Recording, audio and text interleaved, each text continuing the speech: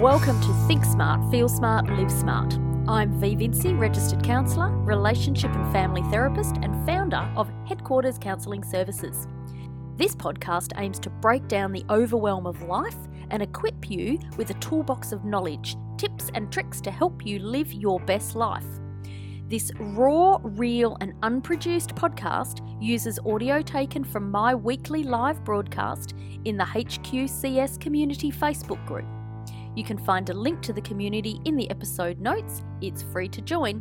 Now let's get started. So I help people find clear direction using honesty, simplicity and humour to break down any overwhelm that you've got. I help equip you with a toolbox of skills and knowledge to drive you to take ownership of your circumstances, which propels you forward with clarity and confidence. Where are we at in our sequence? Well, we have pretty much covered a whole range of what happens in a crisis by actually living the crisis. And that's been absolutely amazing for me. I try not to get as excited, but people are all thinking that 2020 is really shit, and in some ways it is. But for me, I actually like this. This is generational change, people. We are in history. We are in a moment of history. Now, what I think is really bloody special is that almost all the topics, bar one, have been in the order that I wrote them back in March, even tonight's one. So what's interesting about this one is that I thought if this craziness continues for a significant amount of time, and at the time I sort of thought, if we go from March to September, that's a 6-month period. If it continues for 6 months, we are seriously going to start to see a lot of problems for people physically. Now, you might think that WA has gotten off lightly in regard to this, and to a degree it has, but not necessarily for everybody. And in fact, whilst WA has certainly had a bit of an easy ride in terms of the medical aspects to COVID, it hasn't necessarily been an easy ride back. What is happening right now is that business especially is still teetering on the edge. So what have they done? Well, what they have done is bring back fewer people, but still with the same workload and sometimes even more of a workload. And guess what? Pressure, commonly referred to as stress. So we are going to be looking at stress for a couple of weeks, but not your average stress talk, certainly not tonight. I'm going to be looking at the mind-body connection. What negative emotions actually do to the body when we, 1, don't recognise what's happening, and 2, don't do anything to change it. So over the next few weeks, we'll be looking at the symptoms of stress, the different types of stress, the difference between stress and anxiety. There is a difference. And finally, you've got to talk about healthy stress. You can't have no stress in life. We must have an element of stress. It's the difference between toxic stress and healthy stress that I want to help you become more aware of. So, tonight's topic, let's start, effects of negative emotions on the body. I've spent an enormous amount of time over these last 6 months highlighting negative emotions, what they do, their benefit for us, the importance of having them, the importance of accepting them and acknowledging them, right? But the effect of them on the body is pretty huge. So awareness of the mind-body connection is by no means new. Until approximately 300 years ago, virtually every system of medicine throughout the world treated the mind and body as a whole. But during the 17th century, the Western world started to see the mind and body as two distinct entities. So in this view, the body was kind of like a machine, complete with replaceable, independent parts with no connection whatsoever to the mind.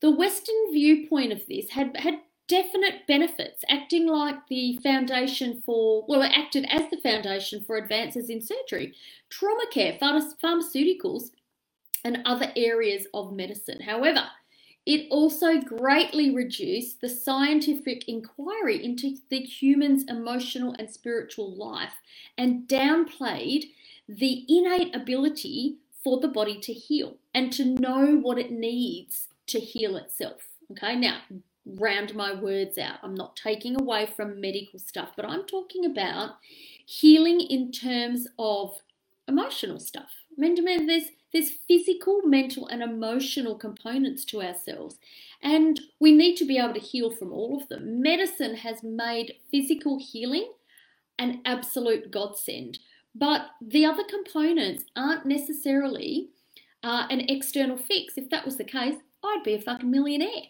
But I'm not, because I don't have the magic bloody wand that can fix all the stuff that's happened to you or that you think about consistently. Okay, now that's where the body and the mind are, the connection is.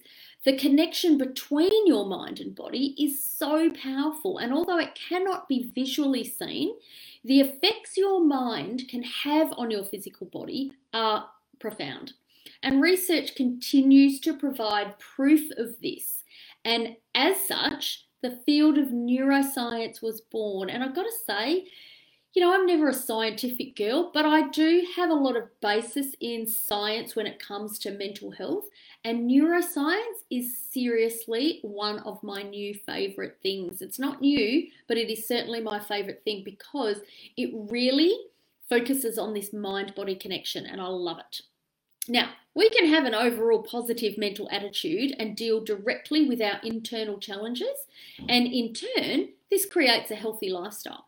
Or we can be consistently negative, have self-destructive thoughts, and not deal with our internal issues, and possibly even cover those issues with affirmations and positivity without finding the root, and in turn, we can create an unhealthy lifestyle.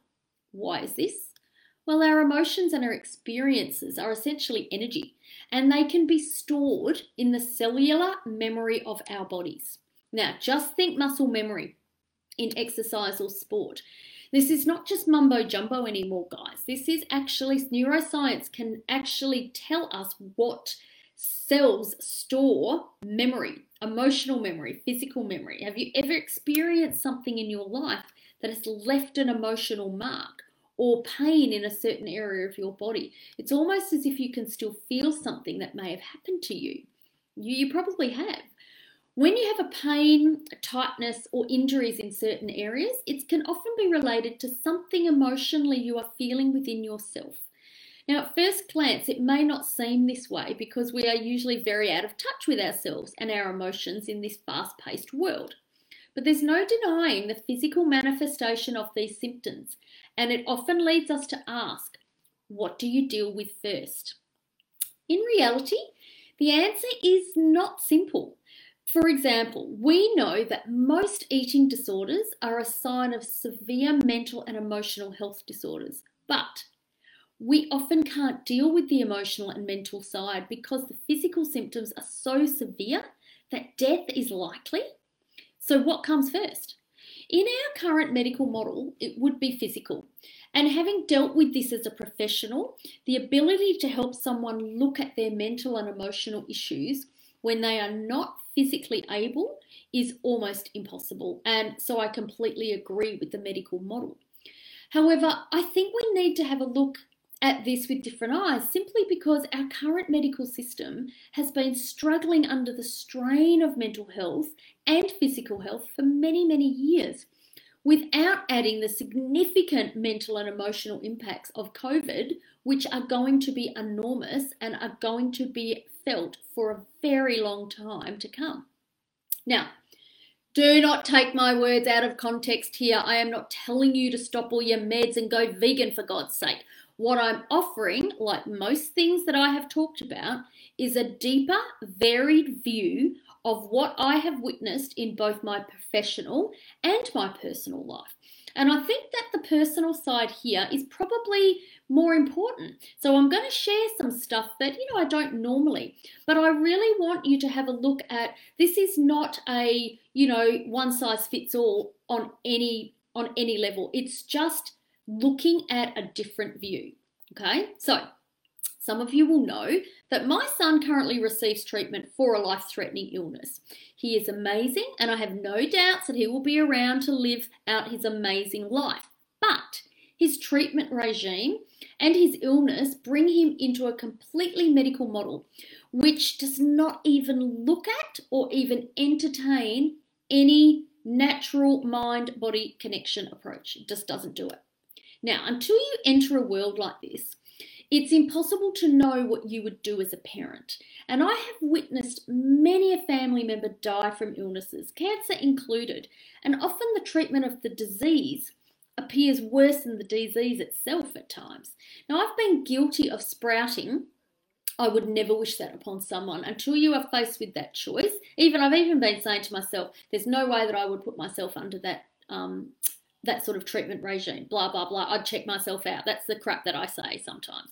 But there's no way in hell I was not going to give my son every medical chance there was. However, I also wanted to do a blend, and this is where my view comes from.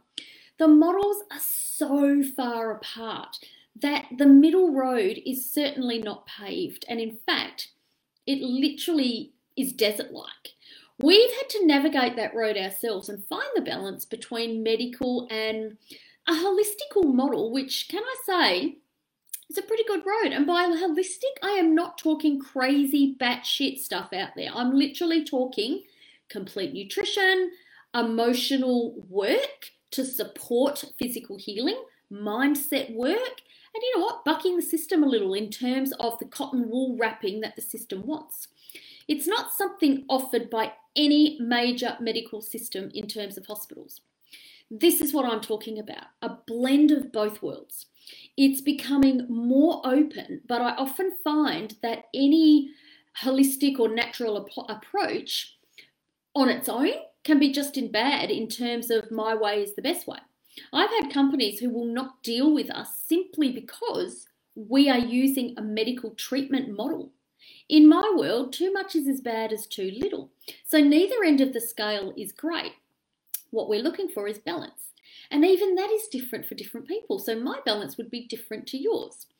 I completely believe that the more we address the unconscious thought patterns and emotions throughout our bodies as well as our mind, we treat the physical symptoms. And the more we treat those physical symptoms, the more aligned we will be. It's all about learning and a growing process. We don't have to judge or fear and cannot be done without each other. They must work in tandem. I think this is where Western medicine came in and it pulled apart what was actually a really good system working with it together. The existence of the mind-body connection was once completely shunned by mainstream science, and with many dismissing it as pseudoscience.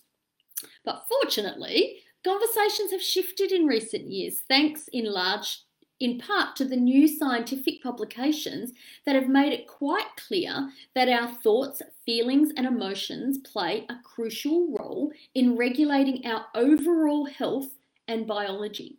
So I'm going to give you a little bit of science in this because one of the big things I find working with people every day in some capacity for either a mental health space or a space of crisis where they come in and something's happened and they don't understand it, we are far more educated now. Neuroscience plays a really huge part in helping people understand that what's happening to them physically can be triggered by a thinking. It's our fear response mechanism. It's the little button in the back of our brain that turns on. And when you help people understand and you connect the dots for them scientifically, it helps them go, yep, okay, I'm going to work with this. It works together. And that's what I like. So some of the most intriguing research in this field comes from the Health Math Institute, right? Now, their research has shed light on a number of fascinating discoveries about how emotions can impact our health. Through their work and the work of others, we know that positive emotions create physiological benefits to your body and negative emotions can do the opposite. We've all seen it. You can simply boost your immune system by conjuring up positive emotions. It helps the fighting cells. Everything works together. The heart actually has a system of neurons which have both short-term and long-term memory, and these signals are sent to the brain, which in turn affect our emotional experiences. Science has made some absolutely stunning discoveries when it comes to the role of the mind in controlling our biology. One of the biggest studies that's come about is epigenetics, which is the study of changes in cells. And it's shown us that genes and DNA do not control our biology, but rather DNA is controlled by signals from outside of the cell, which includes messages that stem from our thoughts. This is a classic nature versus nurture question. Research is showing that nurture can turn nature's cells on or off, depending on what is going on. It's almost a form of self-protection. So if you think about children who have, are in really shit families or circumstances where you have had a traumatic event, the form of self-protection, we turn everything off. So it would stand to reason that cells can turn off. It turns off the very thing that can hurt us. The amazing thing about this is that epigenetics are reversible. That means if it can be turned off, it can be turned on. And guess what? We actually have something that has been going on for years that probably proves this fact, the placebo effect. The placebo effect is essentially the biology of belief. It can be demonstrated in a number of different ways, and there are some pretty fascinating studies regarding the placebo effect. And one looked at surgery for patients with severe knee pain. We're not even talking about major trauma here. We're basically talking about tears. So many surgeons know there is a placebo effect in surgery, or most of them believe it. They might not tell you, but they do believe that. And for the study, patients were divided into 3 groups. The surgeons shaved the damaged cartilage in the knee from one group. For the second group, they flushed out the knee, removing all of the material believed to be causing the inflammation. Both of these processes are standard for people who have severe knee problems. The third group received a fake surgery. So the patients were sedated and tricked into thinking that they had actually undergone knee surgery. For those patients, the doctors made incisions and splashed salt water on the knee as they would in normal surgery. Then they sewed up the incisions like the real thing. All 3 groups went into the same rehab process, and the results were astonishing. The placebo group improved just as much as the other 2 groups had. The surgeon involved in the study stated that his skill as a surgeon had no benefit on these patients at all, and that the entire benefit of surgery was, for the knee, was the placebo effect. Now that is pretty amazing, and we've known about the placebo effect for a very long time. In fact, as a parent, most of us have used it on our kids. Oh, that's all right, darling, go get a Band-Aid. Mummy will make it feel better. Band-Aid does nothing, but they think it does because we've told them a Band-Aid will fix everything. That's in its most basic form. So, how and why is this happening? With exposure to stress or trauma, the automatic nervous system comes under direct fire. It is comprised of the sympathetic nervous system, which is our fight or flight response, and the parasympathetic nervous system, which is our rest and restore point. The system for the sympathetic nervous system is the adaptive system. It's designed to protect the body when there is a perceived threat to survival or body integrity. So when the response is activated, adrenaline and cortisol levels increase dramatically. The body is basically prepared to fight or run from danger. If fleeing or fighting is impossible, the body is prepared to freeze. And it does this by the individual becoming numb and disengaged. I call this nature's anesthetic, which is pretty cool. The individual may faint. Time feels like it's going to stop. Or sometimes we have something which we call derealization, which theoretically prepares the body for camouflage. It increases its chances for survival through compliance. Okay, so it creates conditions that allows us to just blend. This is where people, if you're being attacked, you just do nothing. It's almost like you want to do, well, if I don't do anything, I may become invisible and they may leave me alone. Flawed, but it's what the body does. The body is an awesome thing. I love it. Clearly, The stress response is absolutely critical for survival. The problem comes when it's stimulated too often. Harmful effects occur to the body because the automatic stress response is triggered in the same way, both physically and emotionally. So people who continually perceive danger in their environment will produce a constant automatic response of alertness. So this could range from mere vigilance or hypervigilance to absolute terror. Whether the individual has actually been exposed to a traumatic event or is only experiencing ongoing stress doesn't matter. Either way, the automatic nervous system response causes serious damage to the individual's health. And that's the kicker here. Ongoing stress is chronic stress. Chronic stress kills. And we are back to our original question. What do we tackle first? I think the above has shown that the answer may be both. It's a bit like what comes first, the chicken or the egg. And I always answer to that, who fucking cares? Start with what you can. And this is what I love. The three things we only ever have control of is our thoughts, our emotions, and our actions. So start there. There is a number of mind-body charts that you can find that will give you a rundown of what parts of the body are affected by different types of stress. I'm not going to post them because really, for me, it's not about the charts.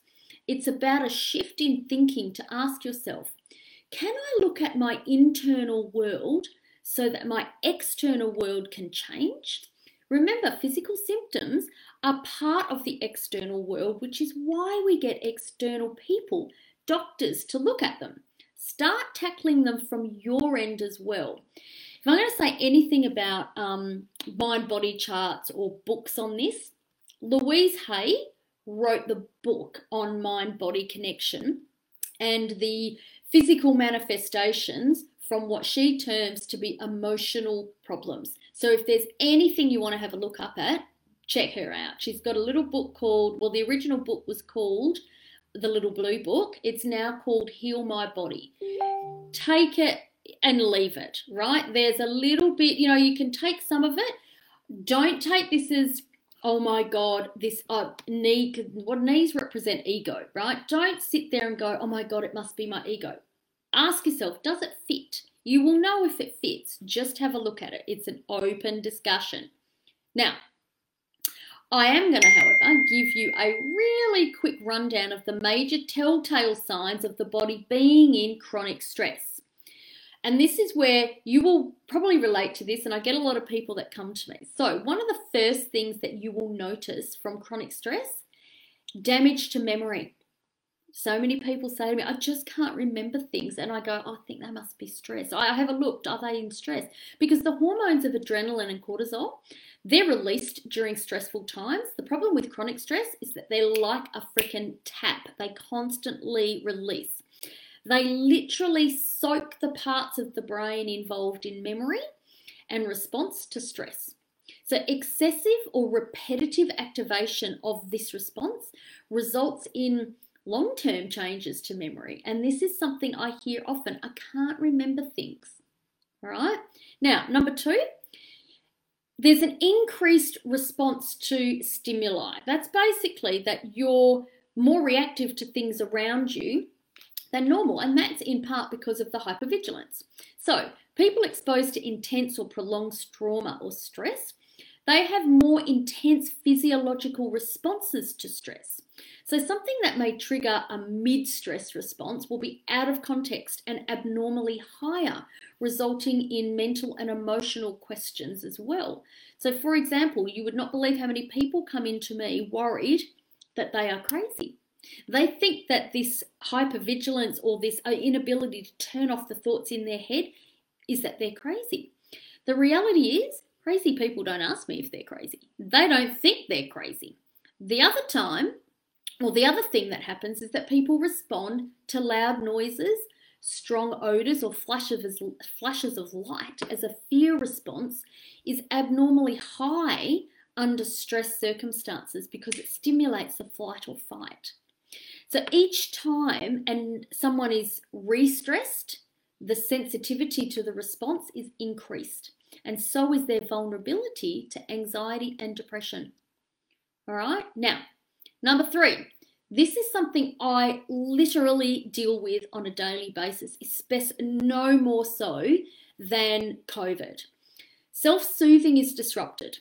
Okay, so during the first 3 years of life, the brain growth is predominantly in the right hemisphere of your brain. That's the right side. It processes non-verbal signs and communications, including facial expressions. It's a part of the brain that helps with feelings, perception of emotion, and regulation. It's the creative side of our brain, I suppose, if you think. If a child is exposed to significant stress during this time, the critical function of self-soothing is unable to develop properly. But similarly, under chronic stress conditions, self-soothing is the first thing that becomes compromised. It's why we looked at distress tolerance at the beginning of these topics. Self-soothing is critical for stress management. Number 4, brain function is inhibited. Now, it all sounds like big words, but really, what this is talking about is that the brain function that becomes inhibited is the ability to think logically, to plan, to problem solve before reacting. Language is also affected. We just go, I don't know what to say. We have this tongue-tied space. This is often the reason why people actually need help going through a process of stress, because their ability to think logically about it, to feel safe and plan and problem solve and speak becomes compromised. That's a result of long-term chronic stress. Now, one thing I am not talking about is post-traumatic stress disorder. This sounds very similar, but it is very different. You may have symptoms of PTSD, and that will absolutely require more specialized treatment if you have PTSD. What I'm talking about here is that chronic stress creates PTSD-like symptoms, all right? And chronic stress does not bring an automatic sentence of post-traumatic stress disorder, but we know that ongoing exposure to cortisol and stress will lead to more severe mental health problems. Okay, now, what I hope I have left you with is a mindset that will explore how focusing on how your state of mind affects your body. That's what I want you to have a look at. How does my state of mind affect my body? And if you can't think about that, ask yourself, what is my body telling me? Where am I feeling things in my body? And I wonder what that would be related to in my brain. You'd be surprised at the answer that may come up.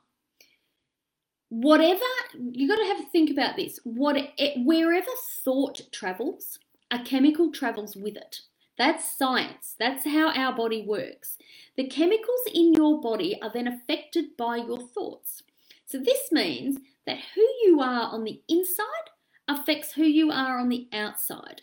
And this means that your state of mind and level of inner awareness has the power to impact and improve you physically. That's a big topic. And you know what? This is one topic I want you to go back and re-listen to it. Because when you listen to this, it's something that it's been out of the realm for a very long time, and we're starting to bring it together. We need to go back to mind-body connection. We need it to be science-based. We don't need any airy-fairy bullshit to go with it, because people turn off for that. We're bringing it together with science. It's super, super important. Next week, we're going to have a look at stress and the symptoms, okay? So they're the things that can show up, but there are certain symptoms that are there. And this is the sort of one of these, it's a topic that I deliver for workshops and for corporate workshops. So I'm going to give you a little bit of an insight into the stress stuff that we talk about in there, okay? So looking forward to seeing you then. Have a good night. I am definitely not keeping you longer tonight. See ya.